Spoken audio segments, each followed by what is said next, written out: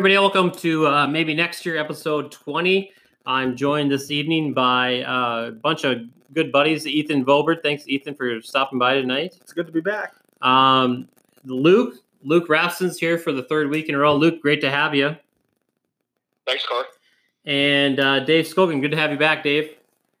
Hey, good to be back. We're going to talk about a few things tonight. And the first thing we're going to talk about a little bit, the most important part, I think, for us here as a show is to talk about the Major League Baseball's return to play plan and what we're able to do there and what's working and what's not working. Because that's kind of the biggest thing here in the sports world and what we've been dealing with, I guess. And the question that I'm going to ask you, for all you guys is this something that in the end is going to happen or not?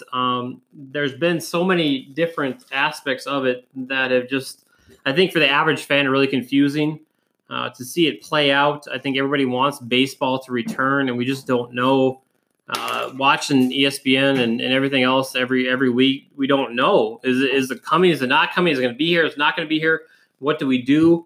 We're looking at a world now, and I think just my own thoughts on it before I open up to you guys is that we're in a world now. We're dealing with a global pandemic. We're dealing with social injustice that's happening in our country. We're dealing with unemployment, and then we have Major League Baseball fighting over money. And it's hard to watch. It's hard to see it happen. And I think we want to see baseball return. And so my questions, I look at, I asked you guys here, as we stand, as it bickers back and forth between the players and the owners and stuff like that, is there somebody that's at fault? Is there somebody that needs to figure it out? Or are we just in a place now where this is just not going to happen? Luke, I'll ask you first. When you look at this whole thing play out, how do you see this? Is it the players? Is it the owners? Who needs to figure this out first? Well, this is about as big of a cluster, train wreck, whatever you want to call it, as you could possibly get. I do think both sides make very valid arguments. Both have some very solid stances in terms of where they are in the negotiations. I don't think either side, the owners or the players, bear a significant portion of the blame for where we've gotten to. If we're looking at it objectively, I think both sides present an argument around the money aspect of this, where the players want to be paid what they were contractually obligated to be paid. And so their stance is, we will play any number of games that you, the owners, and the league would see as the correct number of games, whether it be 81 or 114 or 40. But we want to get paid the full prorated portion of our salary. Let's look at that then before we go on, because I think it is important. Talking about, people say, well, what does it mean to be prorated? I mean, what does that mean? We hear that all the time talking about this stuff. Okay, let's look at it this way. Okay, so let's say that your salary is $1 million a year. So if you're going to play 160 games, that's $1 million. Okay, prorated.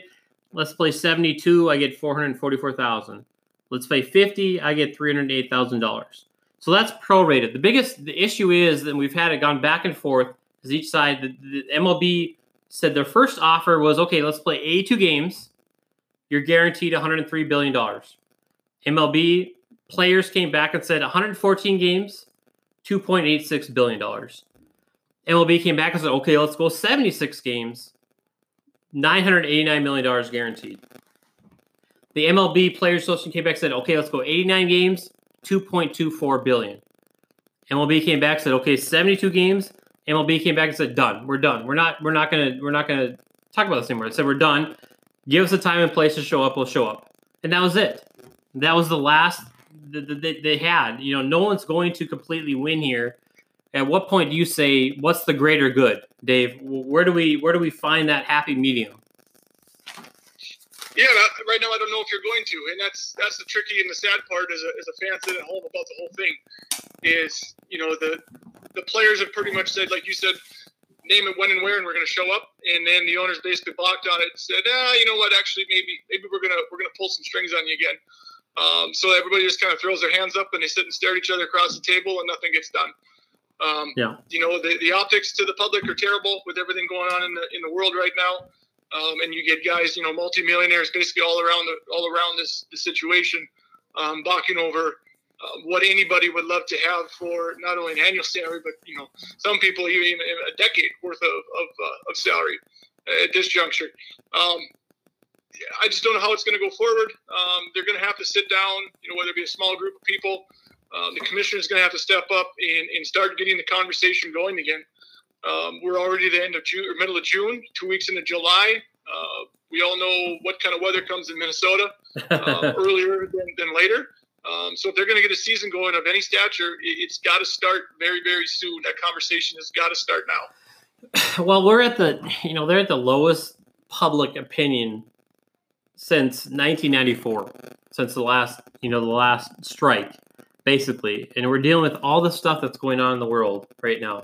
The previous plan had them starting like 6 days ago, I think was when, what was it, 6 days ago, that spring training, quote unquote, was supposed to start. Games were supposed to start July 4th. Well, we're nowhere near that. That's not going to happen. You know, I think the biggest thing, and I'll ask you about that, Luke, too, or Ethan, Manfred said that last week we will unequivocally have a season. 100% we will have a season at some point. Yesterday he came back and said, well, I don't know. And so players have jumped on that and said, you know, you got a commissioner that doesn't know what's going on. You know, so do you see this happening? I mean, one way or the other, are we in just a place now where we don't know?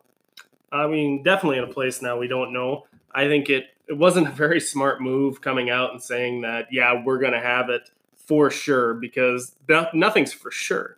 And it just 2020 keeps getting worse every single day.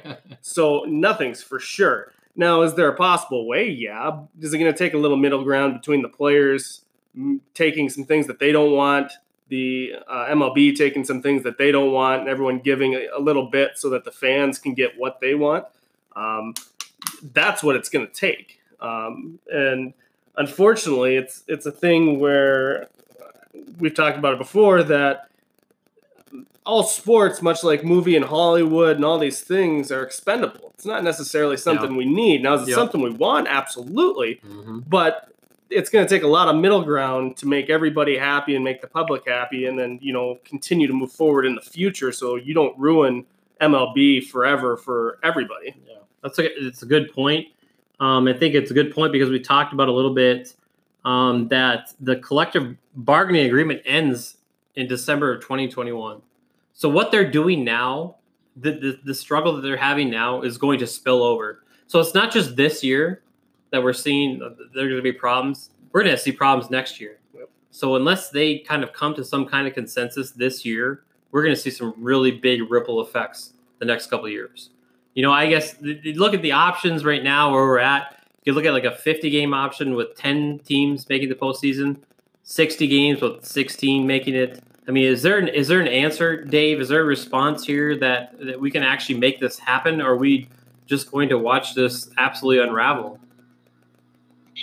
Yeah, you know, again, the commission's got to start the conversation. It's got to come from the top. The owners are clearly set in their ways, and they had their mind made up, maybe even from the get-go, of what kind of season financially benefited them the most. And I think that 48 to 50 game season is probably it, with prorated salaries. It's damage control on their expenses, yet there's still somewhat of a season that fans can kind of get behind and feel good about and cheer their team on. But their overhead is drastically less.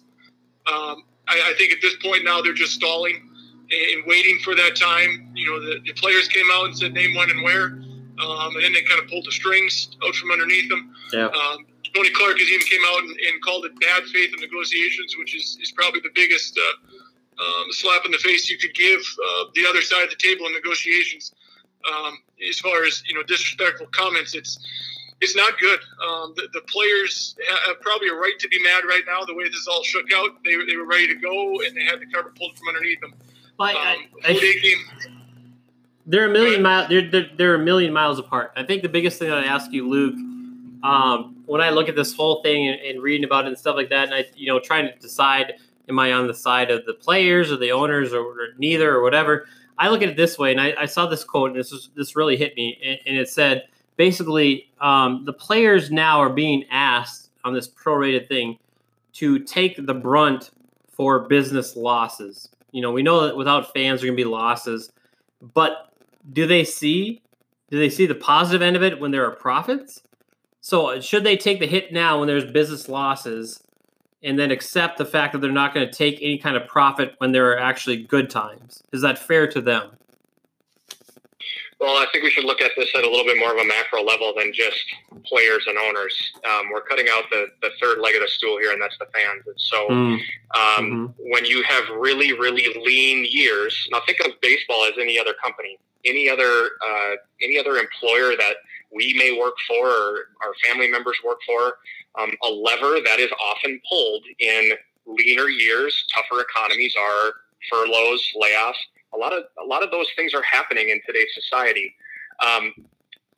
Companies want to stay and remain liquid and solvent for the future, and they need to control their operating expenses in the current state of affairs in order to remain an organization moving forward. So I don't think it's necessarily fair to say the players are the only ones bearing the brunt of a shortened season, reduced pay. Because this has an economic ripple effect on the fans. So yeah, let's just look at this very factually. If there is a return to play, there will be nowhere near the same attendance and same gate revenue as there would have been in a season that, like any other normal season, no pandemic. Yeah. So you don't have a revenue stream that's as robust or normal as it was when all the current contracts were negotiated. So right now we have a reduction in revenue, and from the players' perspective who want full proration, that would mean no change in expense. So from a business standpoint, it makes no sense. What does that mean for fans going forward? If your organizations operate at a loss, the cost is going to get passed on to the consumer, much like your health insurance, much like any other organization. Health insurance, great example. Members of that pay premiums for health insurance get overwhelmingly sick during the year.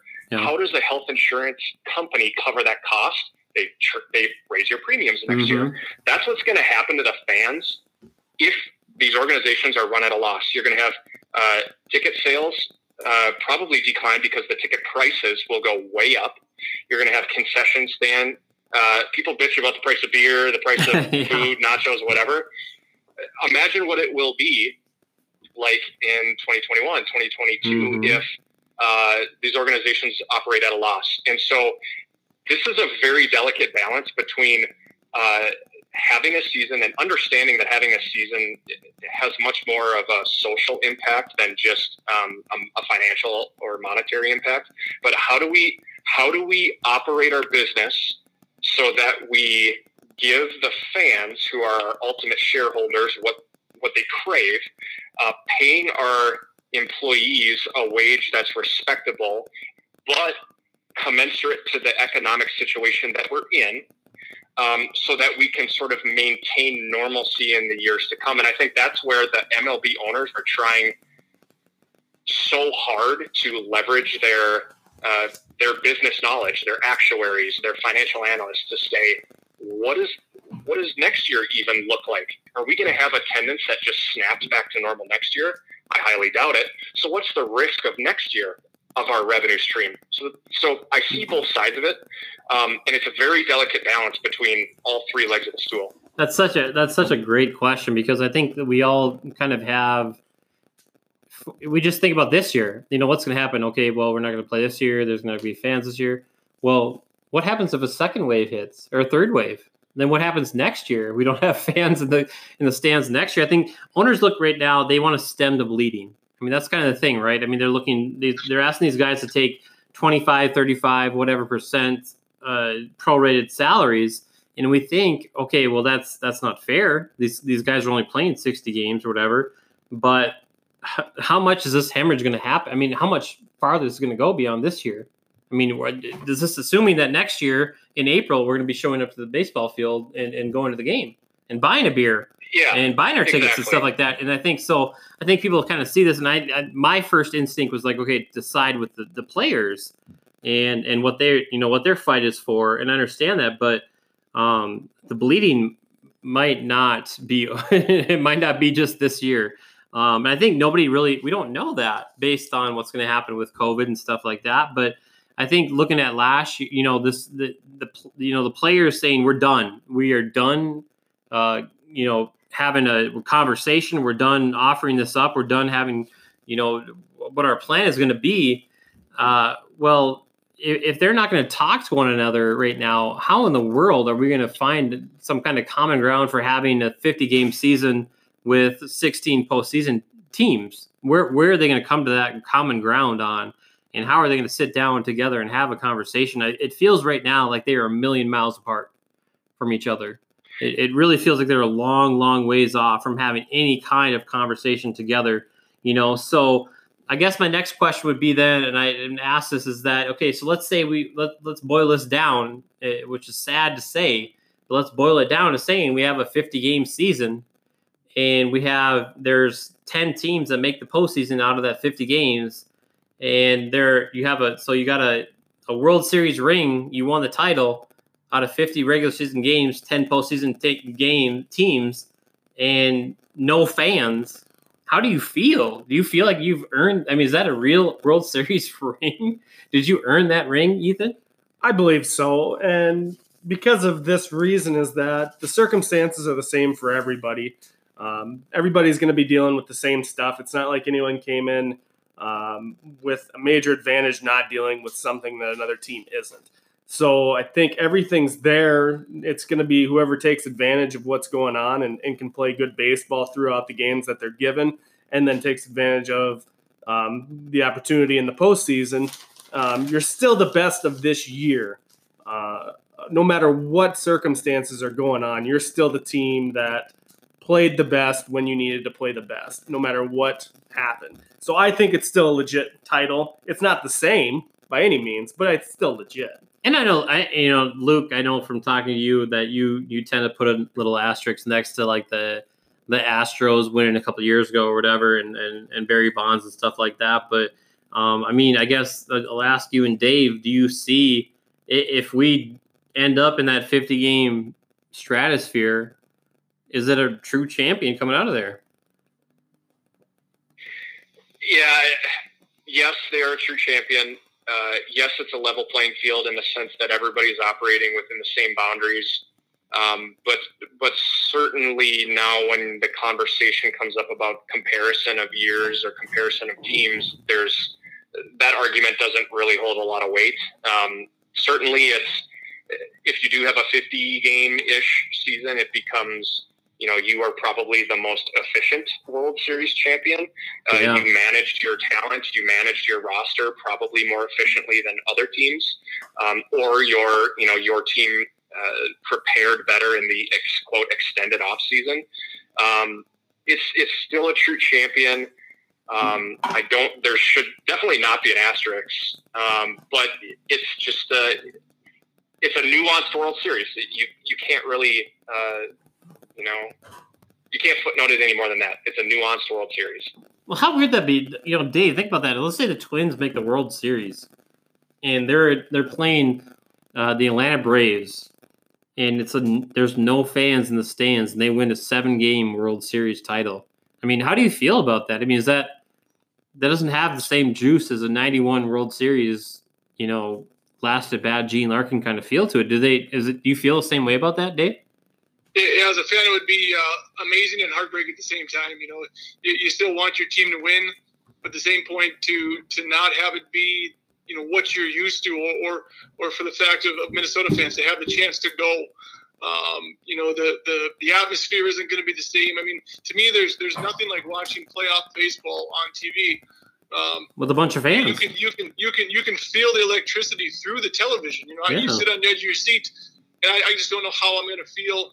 It's still going to be intense, but there's with no fans there, and is it going to be the same? I guess I don't know. I really don't. And this is going to make things so wide open. Health is going to be a massive ingredient into the success of teams. When you talk about a possible 50-game schedule, each one of your starters in a 5-man rotation is going to get 10 starts. That's it. Yeah. So it's a sprint. You can't afford injuries. Anything longer than a 2-week injury is going to be massively detrimental to your lineup. Depth is going to be key, and it opens the doors big time for everybody. Well, I guess the next question then is, if we're looking at, and we'll talk about with the NBA stuff too, is like, okay, so what if stars decide to sit out? What if the best players in the league decide to sit out, and the ones that play are these young rookies and first and second year guys that need those those years, as part of their contract or whatever, end up playing, and we end up with like kind of almost like a replacement player kind of situation. And we don't have our, let's say, Josh Donaldson. Let's look at the Twins aspect. Josh Donaldson doesn't play. Nelson Cruz doesn't play. Those kind of things. Those top guys don't play. Are we looking at this thing differently? Yeah, I mean, yeah. I mean, then we're getting to the point where I don't know. It's tough, and it's definitely not out of the question by any means. As a fan, you kind of expect them to play, but you can't really blame them for not. But where do you draw the line? It's just in that big bag of unknowns that's out there right now. Luke, do you see this as however this plays out? Do you see this as a legitimate World Series champion? Yeah, the more that I sort of absorb and let this marinate, just given the point we're at in the calendar year, it probably, and this is going to sound super pessimistic, but I think starting the season up at this point in the calendar year probably does more harm than good. I don't think we would see as many players playing that we would anticipate to play. I think that the pitcher out of Tampa Bay, I can't think of his name, has said he will not play whatsoever unless he is paid his full prorated share. And I know other players feel the same way too. I think starting the season up, I think what we would see is we would see a lot of the game's stars not play. I think that would turn public opinion to a very negative way. And I think right now the public opinion is sort of pinned. It's shared evenly. The blame is sort of being shared evenly across both the owners and the players. Really? You think so? You think it's even? I think so. I think it's even. The sentiment that I continue to hear is, well, it's millionaires arguing over pennies. Well, let's look at this objectively. People live lifestyles that are commensurate to the amount of money that they make. Everybody on this podcast lives a life that is in alignment, at least I think so. We're all fairly mature guys. We live lifestyles that are commensurate to the amount of money we make, reasonably. Professional baseball players, professional football players, professional basketball players, yes, there are outliers on both ends where you have extremely, extremely frugal professional athletes, and you also have athletes that blow all of their money. But I feel like the majority of both professional athletes as well as owners live a lifestyle that's commensurate to the amount of money that they make. And so, yes, I agree. If you're a professional baseball player, I want to get paid what I signed up to play to get paid for my performance. But if we were looking at this objectively in the economic times that we're at, would you rather make 80% of what you are supposed to earn, or would you rather earn 0%? I think Forbes came out with a study or a survey of professionals, and overwhelming majority, something in the 80 or 90%, would vote for a reduced a short-term reduction in salary to avoid layoffs of staff. That's a good point right there. That's a great point. I think players should take that mentality. I realize that your lifestyle is commensurate and in alignment with the money that you make. But to me, making money, and again, that argument also can be directed toward the owners. I would rather there be a revenue stream of something versus nothing. So that was a mouthful, but I really don't see the two sides coming together. There is precedent for lockout in Major League Baseball. We've seen it in 1994. I think we're too far along. I think starting it up now probably does more damage long-term to the game than just wiping the slate clean and coming into 2021 with a better plan. That's the best point right there. And I think like I said, to start it, we're looking at the pandemic, unprecedented unemployment, and we have these guys that are bickering over dollars and cents, and it doesn't seem to fit the motif of what we're going through right now. I think where people just want to see baseball. We just want to see something, and they're missing the point right now for what we're going through, the rest of the world is going through, and I think that they need to find some kind of common ground. And everything that we've watched and seen, they're nowhere near figuring this out. We're a long ways off from figuring this out. It's not going to happen in the next couple of days. Even if they come to a consensus about money, then what's going to happen then with games and postseason and stuff like that. So, it's too bad to see. We're going to cut that. We'll cut that off, and we'll come back with the next segment. Thanks a lot, guys.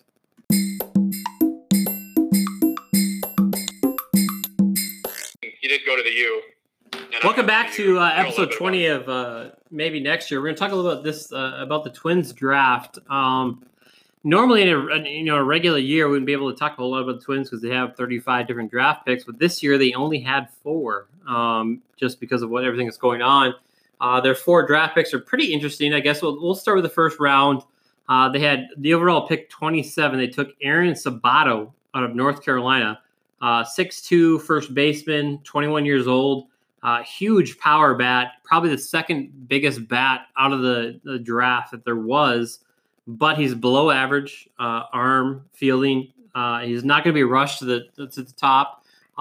He's going to be either a first baseman or DH, which is kind of a weird thing for a first round pick. But he had 18 home runs as a freshman last year. In 19, he had 7 home runs already in 19 games this year before the season got cut short. So I don't know. Sabato, has anybody heard anything about Sabato at all? Dave, Luke, I know you guys did a little bit of research or whatever. Anything on Sabato? Just a big dude. You watch the highlights, you hear about the 18 home runs. I think he had 7 this year in 16 games. But, and maybe it's the North Dakota, but he reminds me of Travis Hafner. When you watch him run down the baseline, you're like, this guy's going to have power, but he's probably never going to play in the field. In my eyes, the way you watch him move, he just doesn't translate to defense. But raw power, 6'2", 230. The guy looks put together. He hit 343 for average, too. So not only low pop, but hit for decent average his freshman year. Second round, 59th pick, Alaric Sulain out of Tennessee, an outfielder. Another high-power guy. A corner outfielder, doesn't have the speed to be a center fielder. Hit 357 with 11 home runs last year. Was 16 for 60 this year before things got cut short with 5 home runs. So another guy at bats. Luke, that's what we look at it like. They're drafting bats for a reason. Yeah, and both guys come out of premier college baseball conferences. You got Aaron Sabato out of North Carolina in the ACC and Alaric Solari out of the SEC in Tennessee. And they kind of fit the mold of what Derek Falvey and Thad Levine are trying to do. They're trying to bring in established college hitters who are mature. They hit for power. That seems to be the direction that the leadership of the Twins want to go. They want to go to a more offensive-laden team. They want to draft pitchers and develop pitchers who have high upside. At the same time, they're starting to bring in a little bit more of the sabermetrics angle. So looking at guys who have really high upside on the analytic component of their game. And so this draft is pretty part and parcel to what they're trying to do. And I'm glad that they have a plan. It felt like in years past where, the Twins would do what the Twins did, try and find high school kids with some talent and, large upside. And I think this move or this strategy to go with established bats, develop pitchers that have the upside, and bring in guys that, from an analytics perspective, make a whole lot of sense in terms of the fit and feel of the team. Pretty pleased with the picks this year. It's really interesting you say that. I think looking at, we're 4 years now into the new regime with Falvey and Levine, and in those 4 years, their first pick every year has been a hitter. They basically are operating the idea that we're going to take the hitters, the well-established hitters first, and we'll develop pitchers later on because of the injury aspect or whatever it is. It's really hard to peg a big pitcher permanently or whatever it might be. Their 4th round pick, then their next one was Marco Rea, right-hander pitcher out of a high school in Texas, 6 feet tall, 17 years old, throws about 93, 94 miles an hour. Great spin rate, great mechanics. But like you said, I think it's important that it's hard to peg a pitcher. It really is. And, Dave, you're a pitcher. Luke, you're a pitcher. I'm a pitcher. I think you see a guy that's 6 feet tall and throws that hard. You worry about mechanics. You worry about arm length, whether he's going to be injured, things like that. And I think that's kind of where they're at right now. And then you go on to the 5th round where there was an outfielder from Hawaii, high power kind of guy, not a lot, low on the hit, run, field, kind of below average kind of stuff or whatever. But do you see a pattern developing basically amongst those draft picks? Yeah, I believe so. I think there's sort of a trend that Minnesota's going with, and I think overall, I think they really did a good job. I think I obviously have probably done the least amount of research, not necessarily by choice, but I think just reading here and listening to you guys, I think they did a good job with what they've been able to put together. Luke? The other angle that I've sort of seen this strategy from Falvey and Levine is when you look to buy players and when you look at trading chips, position players tend to have longer contractual sort of setups. You're looking at restructured deals of 10, 11, 12 plus years. Look at the Bryce Harper deal, multi-year, Mike Trout, multi-year. The likelihood that you would have pitchers that are efficient enough to be maybe a number 3 starter on your organization and your rotation, demanding that long of a contract are pretty slim. And so I think there's sort of a secondary strategy here to draft, acquire established hitters and potentially move them in the future and use them as draft capital to acquire those established pitchers who, rather than the flip side, is trying to peg pitchers early in the draft. They don't materialize, and then you are, you're light on both pitching and hitting potentially, and now you need to go out and buy a bat. Bats are more expensive, in my opinion, over longer term than pitching is. The difference between, a Max Scherzer for his worth or a Garrett Cole for his worth and the number of wins they bring in versus, Kenta Maeda and his value and his win totals, I don't think there's much disparity there as there is between Mike Trout, Bryce Harper, and Josh Donaldson. So I think that there may be a secondary strategy there in drafting big bats and using them as bait later down the line. So, Dave, what do you think about their strategy right now with pitchers and hitters? Yeah, I think it's good. You look at a kid like this, Marco Rea. He's 17 years old. He's 6'1", 170 pounds, I think is the most I saw in a couple of different sites. They had one site even had him down to 160 pounds. So he's 17 years old. He's a Texas A&M commit. They're going to have to try and sign him basically away from Texas A&M. So they don't have a 3rd round pick, so they might have a little extra slot money that they can pay above, his slotted spot to convince him to sign. At that point, you look at 94 miles an hour. He's got 2 good breaking balls by ratings, and a changeup, what they said, shows potential with high spin rate on his breaking balls. At that point, you already have the electric stuff, the potential stuff. Now you're just working on body and getting this kid build up strong enough so at 6 foot throwing that hard, he won't break down. So you're developing a kid. Now he's 17 years old. He's already throwing 94. You put a few, 2, 3, 4 years on him where you're not forcing him too fast. you're looking at a 22, 23-year-old kid who's going to have possibly electric stuff. And then he's able to step into a rotation and a couple of years down the road, turn into a possible high-end guy. I like that pick in particular. And you look at like Sabato. One of the things that stuck out on Sabato when reading some stuff, he did face Max Meyer this year, 2 for 3 with a double and a sack fly. So these college guys, the hitters, the college guys are coming in ready to face high-end pitching. And the pitchers, they're going to give the pitchers time to develop the body, to keep them healthy, especially with the arms that throw gas. Like we were just talking, 6 foot throwing 94. That's a lot of strain. On that elbow. So. Yeah, that's you talk about Sabato hitting. I didn't know that he had faced Rayo. But I think that we all know that here. I don't know how tall you are, Luke and Dave. Same thing. I think we're all about around the 6 feet area.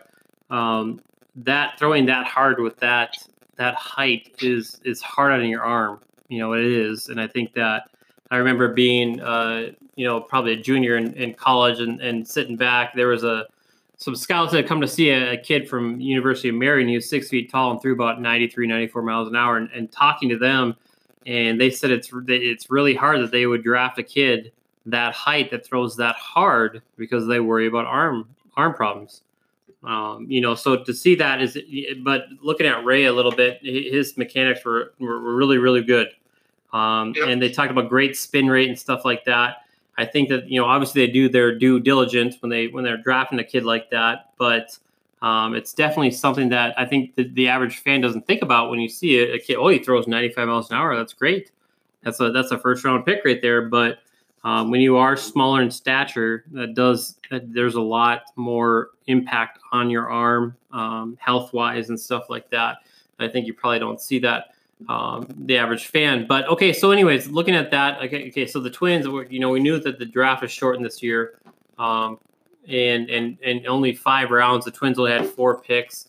How do you see only having, as opposed to the regular, 40 rounds there is, how does only having 4 picks impact long term where they're at and what they're going to do? Luke?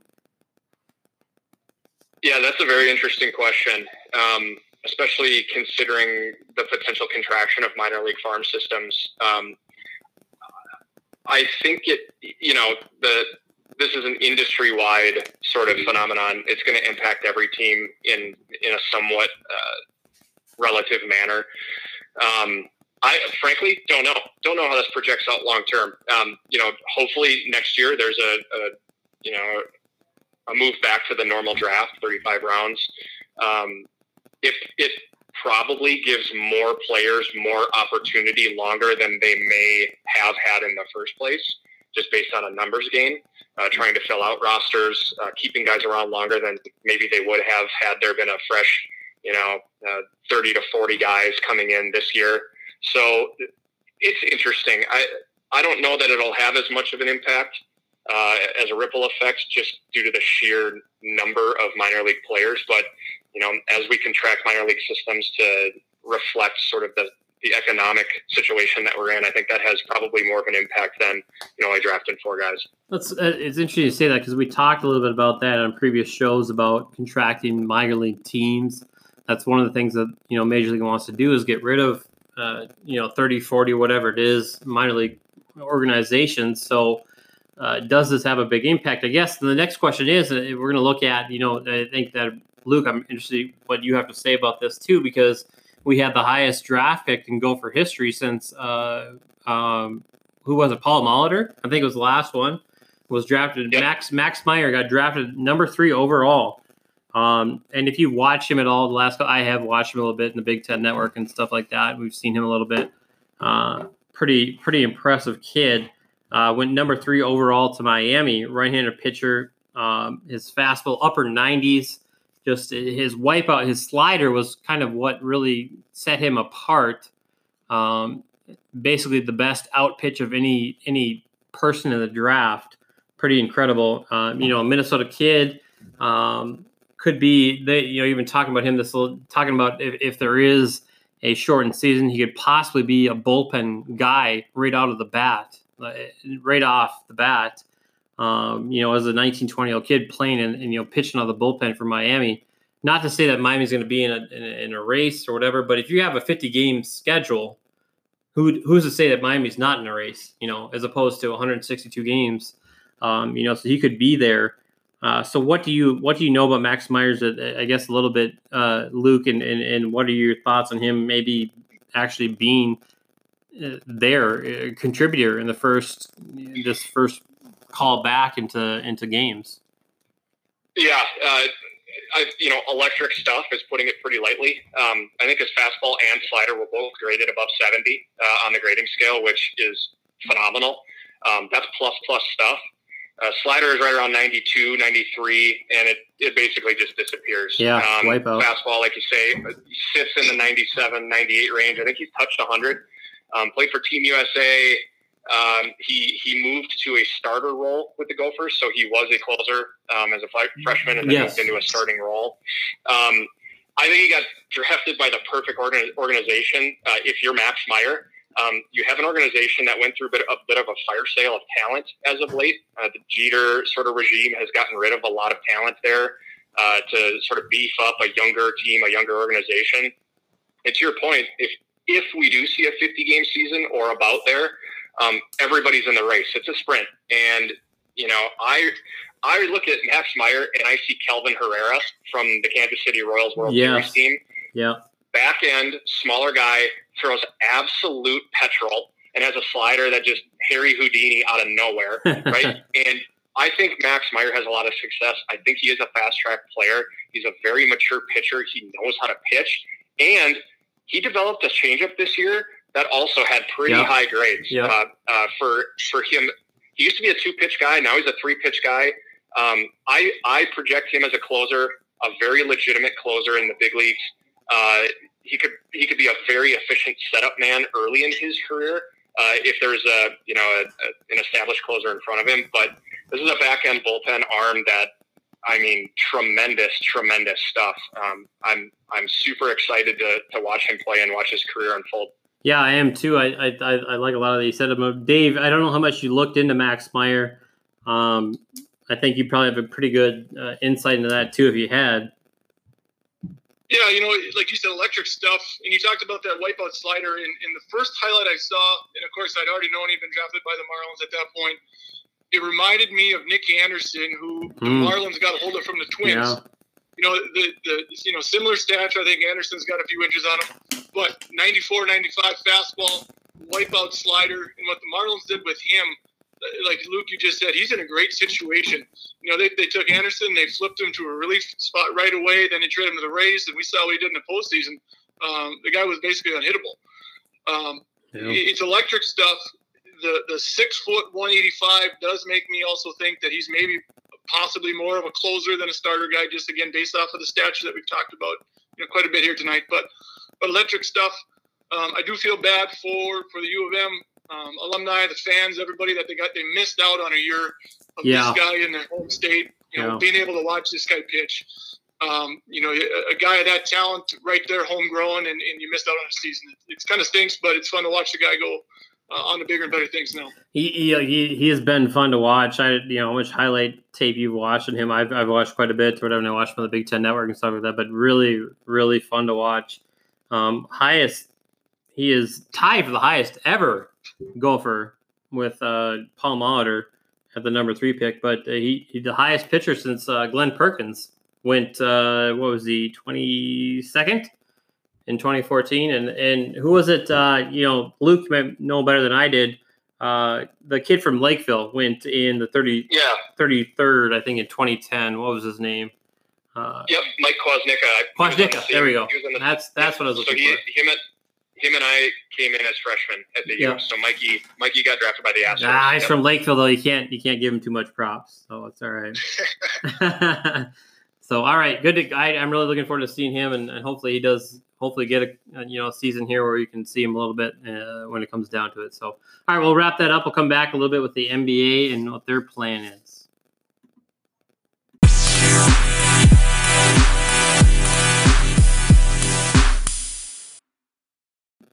Welcome back to Maybe Next Year. This third section here, we're going to have, there's a bunch of different stuff we want to talk about. But first off, we're going to talk a little bit about Dalvin Cook. We didn't do any Vikings stuff. He came up because he's going to hold out, apparently. Last year, he ran for 1,100 yards, 13 touchdowns.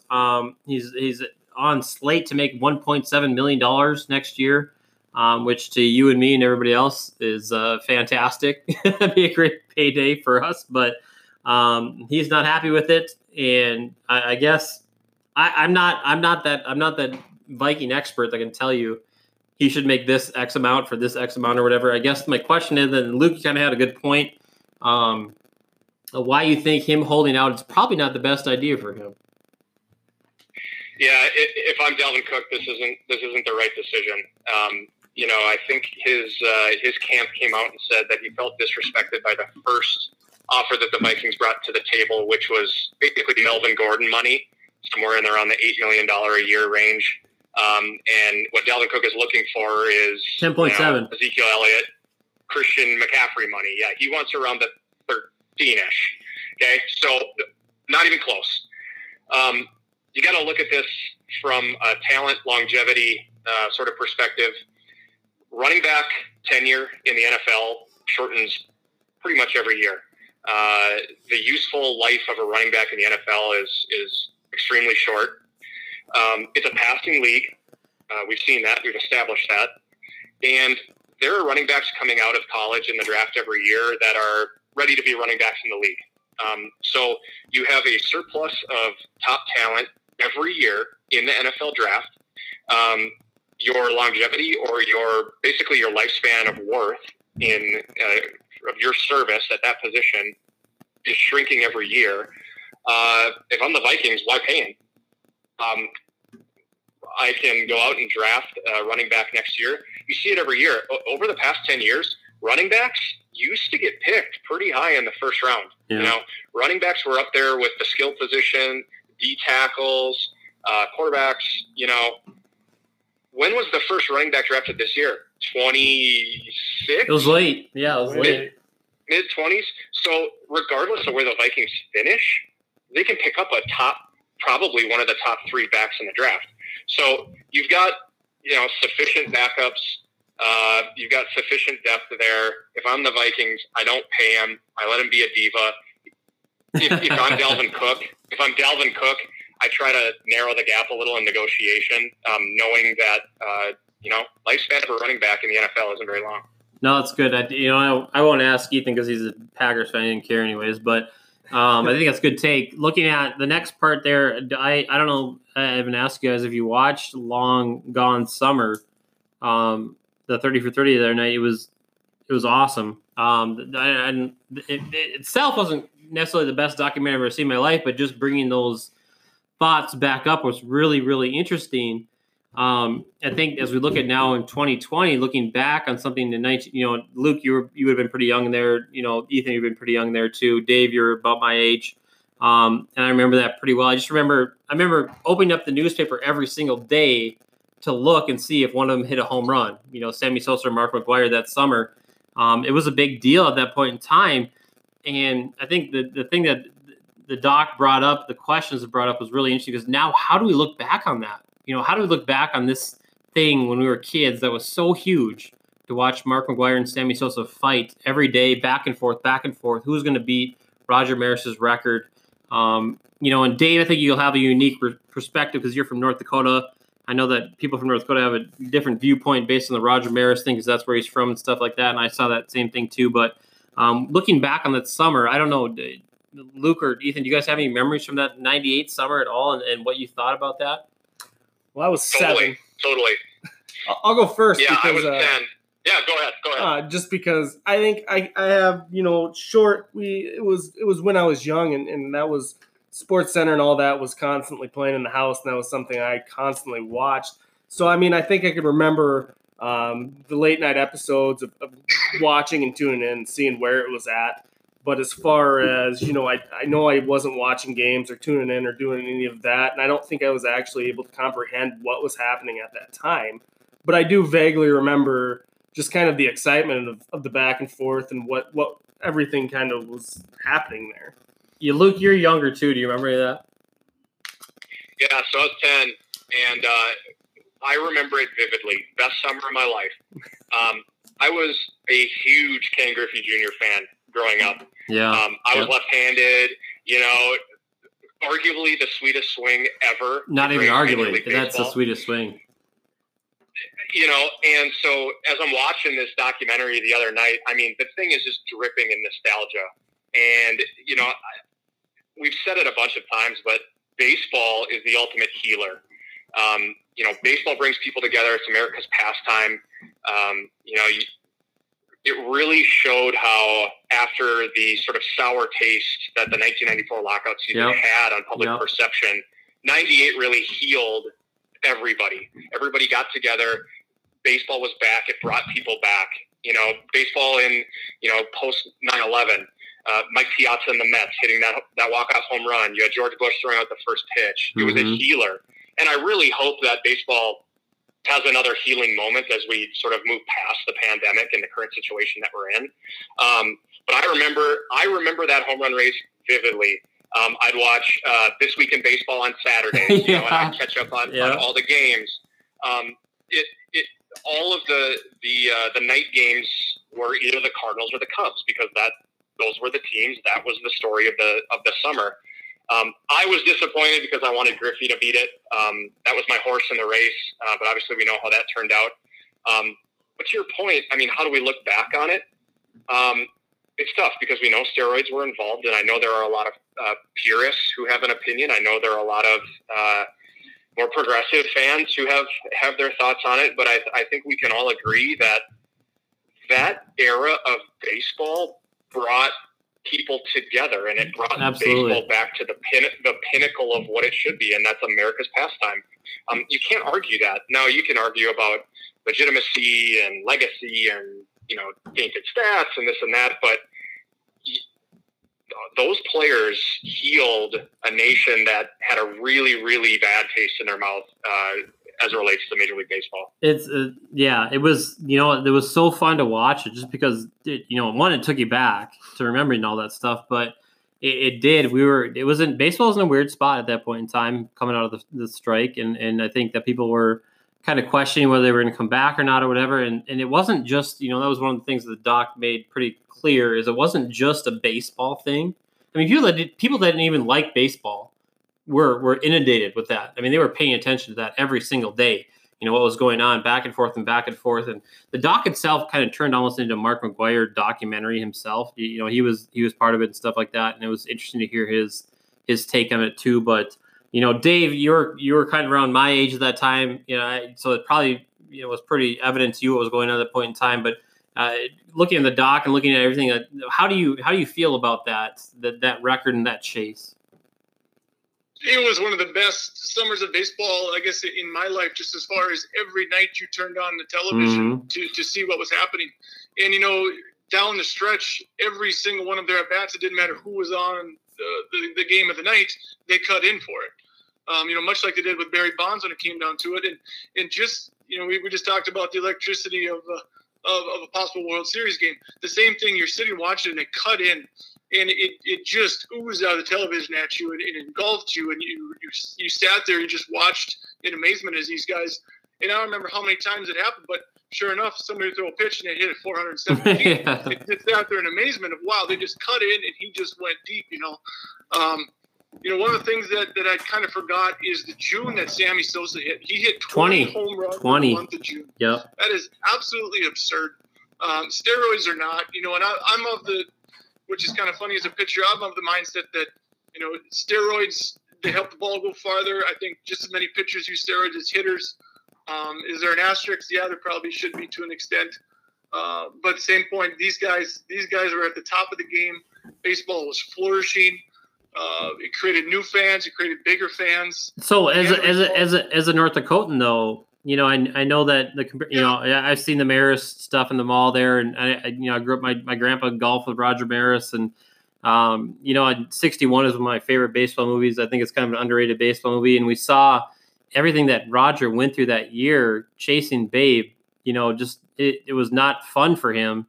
It was a really awful experience, and losing his hair and just being inundated, just being nasty press and stuff, like, because they didn't want him to break Babe Ruth's record and stuff like that. And then the doc did a pretty good job of showing, McGwire was pretty, he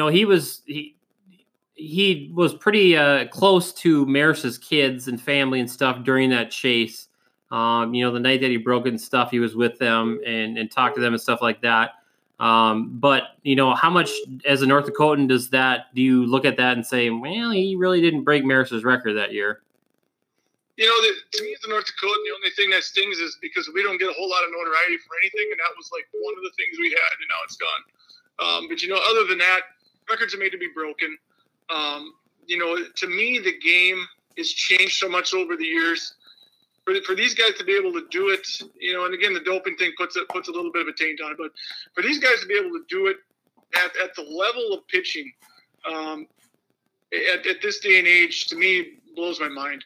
I always go back to like Babe Ruth. How would Babe Ruth do in today's game? And it's a totally different game, so it's hard to even answer that. But the game has changed so much, and for those guys to both do it, as a North Dakotan, it stung, but at the same point, it was a heck of a lot of fun watching it go down, I guess. No. All right. So moving on to our last kind of part here, there, and I think it's kind of interesting. I'm really interested to see what you guys all have to say, because we're all from different states. Me and Ethan here in South Dakota, and you Dave, North Dakota, and Luke in Minnesota. But amateur baseball has really kind of come to the forefront of the news here recently, because it's been kind of that leader in coming back to sports.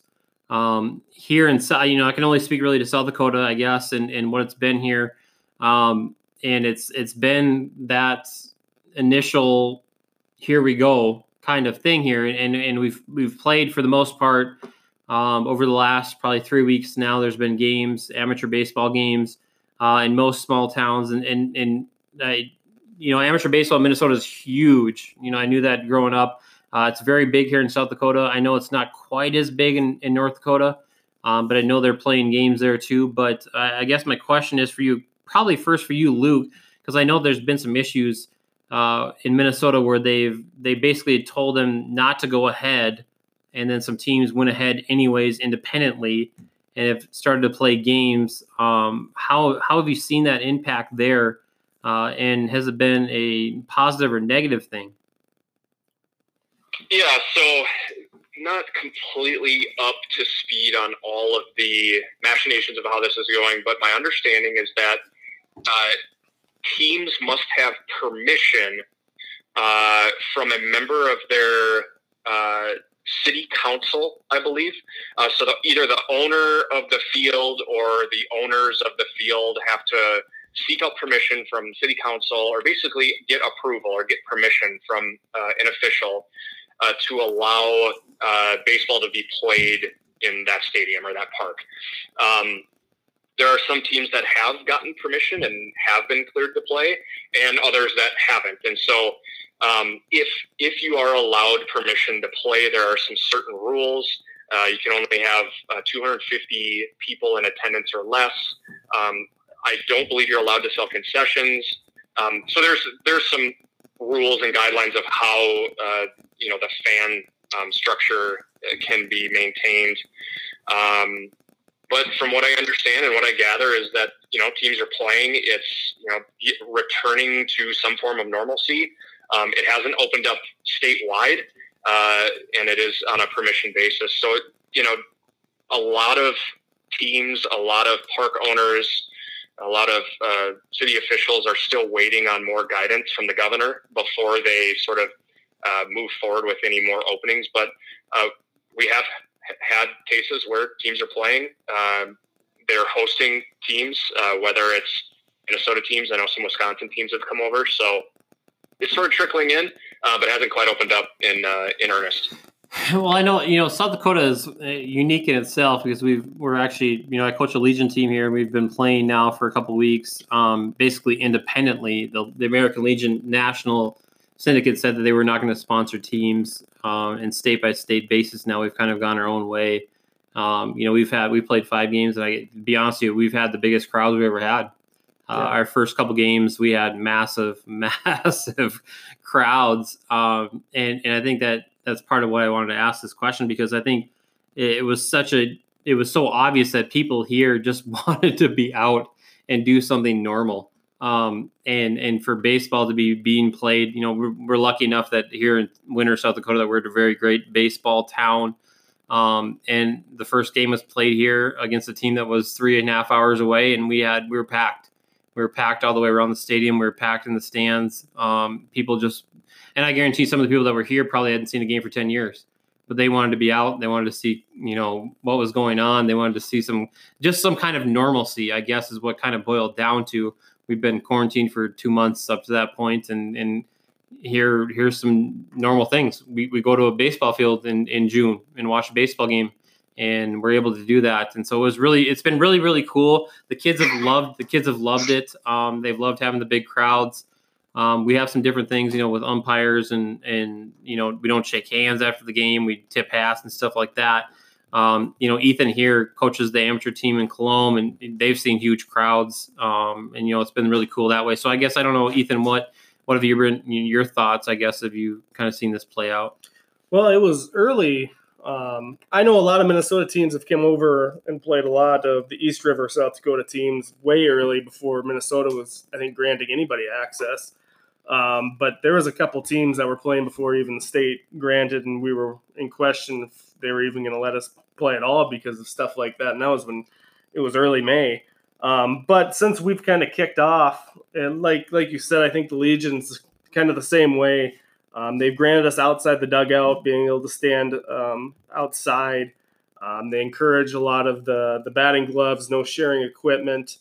I don't think there's any restrictions on the fans, but the hat tip, you have to do the hand sanitizer in the dugout to at least be offered. But it was the same way for amateurs. Colome's the second-year team, and we were kind of used to getting like 10, 15 people in the stands, most of them family. Our first game in winter was absolutely packed too. It's huge. There was no place to park. The stands were probably 3/4 of the way full, and that's something that a lot of amateur teams, and even now, just with the Cologne home games, we're seeing probably 25, 50 people, which is unheard of in Cologne probably. So it's pretty crazy to think that just people wanting to get back into the normal of what a summer should be like, especially since we've lost Little League for the most part of this area too. So, Dave, what's it been in North Dakota? I know they're all playing. Being, I guess, forced into retirement by our team here in town folding and probably shoulder issues, which maybe was a good thing. There's nothing really going on around here in New Rockford. Carrington doesn't have a team. Closest team is probably in Jamestown, the AAA Merchants and the AAA Elks. I know Corey, our old stomping grounds, the Enderlin Indies, are up and running. A lot of the small towns are picking up teams. They're getting their guys going. A lot of college players back home for the summer. So I think it's a lot more active probably this year than maybe it has been in the past. The biggest thing with North Dakota amateur baseball usually is, come the end of the season, or even street dance as being an issue with trying to get players to show up for your Saturday and Sunday games. So maybe this year, things are going to look a little bit different, with some of those activities not happening.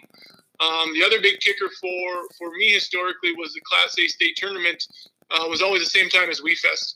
So we'd always lose a handful of guys from our team to WeFest being that same weekend, and numbers had always become an issue. It's not near as popular, especially as far as the amount of teams as it is in Minnesota or South Dakota. It's something I miss a lot, especially at the age we are, as you start watching your possible years of playing start dwindling out. Not having a team kind of kills me, but it is going. The cases in North Dakota are so minimal compared to so many other places. I think everybody kind of around here is just back to normal. They're cautious, but there isn't a whole lot of social distancing going on anymore, to be honest with you.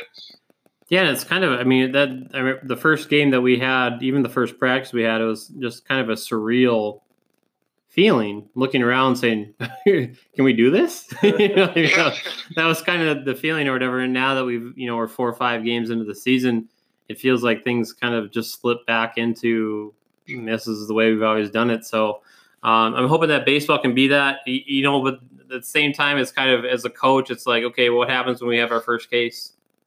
then what happens? I mean, then where do we go from there? What happens then? The team that you're going to play had a case, or so we haven't dealt with that yet. But right now where we're at, it feels good to be back on the baseball field, and it had kind of an odd feeling to it to begin with, but I think baseball can be a really big healer, and that's why I think that going all the way back to our first segment talking about baseball, they have the opportunity really to fix some things. And I really hope that they do. So, all right, we'll wrap that up. We'll come back with our final bold predictions. I'll go back to the final segment of maybe next year, episode 20. Really quick here before we get to our bold predictions, I'm going to give a shout out to our sponsor, Minnesota Nice Marketing, who is responsible for our nextyearpodcast.com website.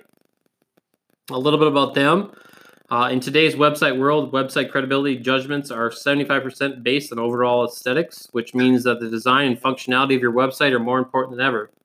First impressions are 94% design related.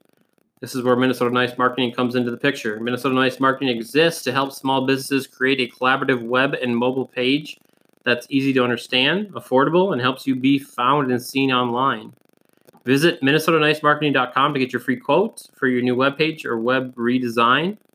And remember, 85% of adults think that a company's mobile website should be as good or better than their desktop website. Be sure to check us out at nextyearpodcast.com. If you want to get a link to them, go to nextyear or MinnesotaNiceMarketing.com or go to the bottom of our website. There's a link there. Our bold predictions for the evening, I guess, I don't know. We're all kind of without sports really being full tilt. It's hard to make a prediction, but I guess my bold prediction for the week will be that we will see Major League Baseball games by July 15th. That's my prediction. Ethan? I'm going to stick with what I know, and that's South Dakota Amateur Baseball. We travel to Plankton, Kimball, White Lake. All three teams are 3-1. Colomb's going to sweep them, and we're going to take top of Pony Hill standings at the end of this week. Like that. I like it. I like that. Dave? We talked about Dalvin Cook earlier, and we've used the word proration probably more than in any of our podcasts combined. Interesting stat, Christian McCaffrey played in 93% of his team's plays this year. Dalvin Cook played in 56 for the Minnesota Vikings. Christian McCaffrey's making $16 million. If we're using our proration factor, which I think the Vikings are clearly doing in their initial offer of 8, I think Dalvin Cook will sign. He will not hold out this season. He's going to sign for in that $10 million a year range, and it'll be done. Decent. Yeah, I don't even know how I'm going to top that one. I will say, though, not a bold prediction, but I was driving through a construction zone the other day, and they had stoplights on the ground. I think people are going to be freaked out at how large stoplights actually are. I think they're roughly 4 to 5 feet tall. It freaked me out as I drove by at how large stoplights are. Maybe my bold prediction is that people get freaked out enough that they change the design of stoplights. Right for change. They may go horizontal instead of vertical. My sports bold prediction is I think Tom Brady wins the MVP. I think Tom Brady wins the MVP out of Tampa Bay this year. He got his bunkmate Bobby Gronkowski back. You know, he's weirder than ever. I know a beer came out in the New England area called Traderade.